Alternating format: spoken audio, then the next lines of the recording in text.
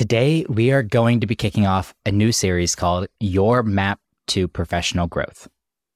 The goal of the series is to give a lay of the land, a map, you could say, of ideas for how you can take ownership of your career. Each episode will center around a different blueprint for growing professionally. For example, an upcoming episode is about assembling a personal board of advisors and how this team can help guide you on critical career decisions. In another episode, we'll be talking about personal development books and covering topics like how to choose the right one, reading retention strategies, and how to implement what you're learning. But all of these tools are useless, just like a map, if you don't know where you want to go. It seems fitting to kick off this series with a conversation about setting professional goals for yourself. In particular, there are 3 categories of goals that I want to discuss today. Having a sense of your professional goals and what you want from your career, at least in the near-term future, is going to give you a starting place when implementing the strategies that we will be talking about in the rest of this series.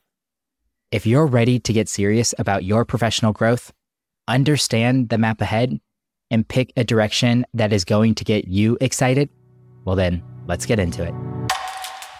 You know those moments where you think, I wish I would have learned this in school? Those are the topics that we love to talk about. Join me each week as I interview experts sharing their strategies for solving problems that us young adults will face throughout our 20s and 30s. So what are you waiting for? If you want new episodes about adulting advice every Monday, hit that follow button.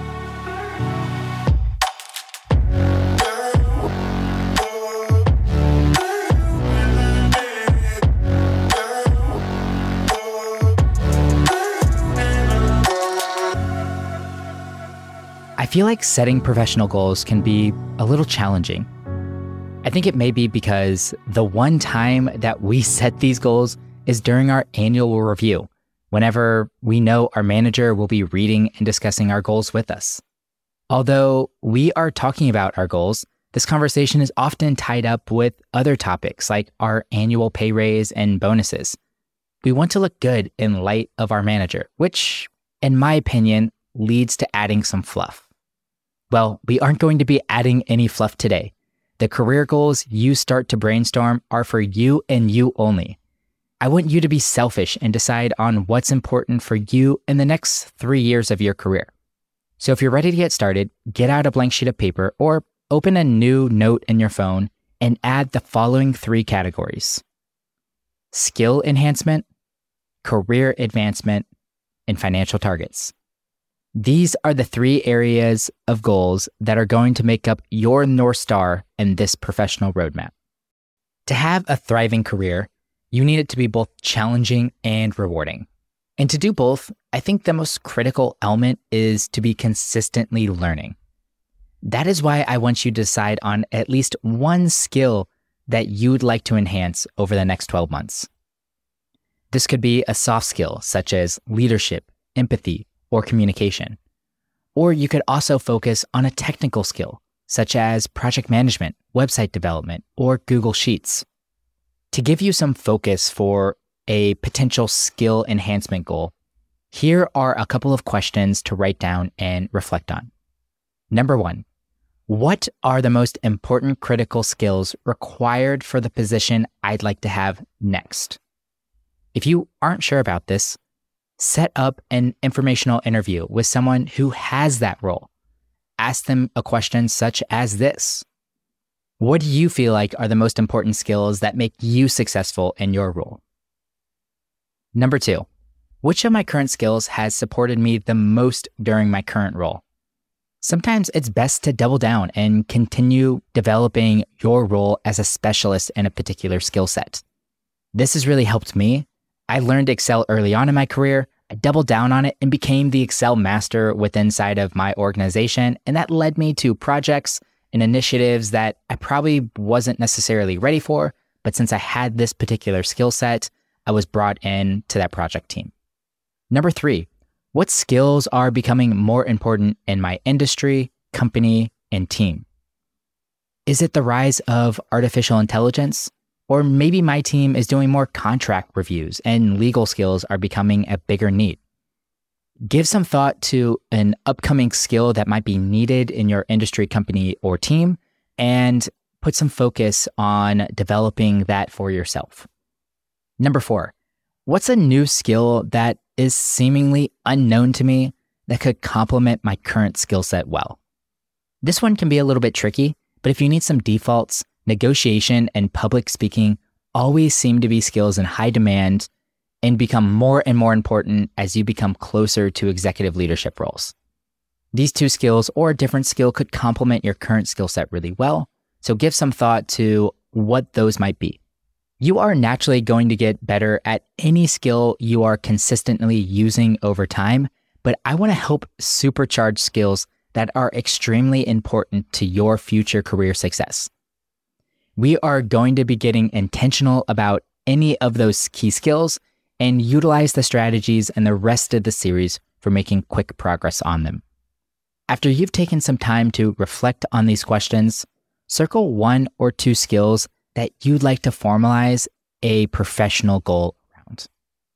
Our second category is career advancement goals. My guess is if you're listening to this podcast, you are not someone that is satisfied in your current position. You may be proud of the accomplishments you've made to date, but you know there is more ahead for you. So what is that? Do you have your sights set on a promotion next year? Do you want to make a lateral move? Explore a new department? Maybe switch employers? You don't have to lay out the next 30 years of your career, but it is important to have a goal in mind for your next career move. Take some time to reflect on this. If you're stuck, call a mentor and ask them to act as a sounding board. But before you start the next episode of this series, I want you to have one near-term goal in mind. Get as specific as possible. Write down the job title, the department, your employer.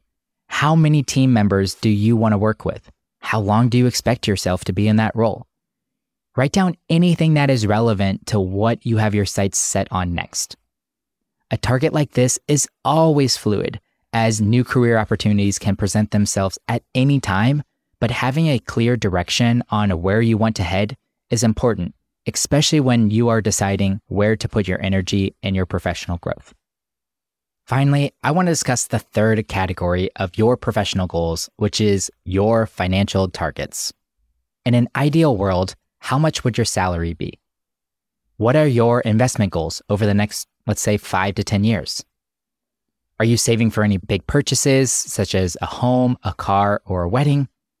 Do you need to build up cash for a rental property or to start a business? Your financial targets are important, so don't be shy about this. For better or worse, you have to consider the balance between passion and a paycheck within your career.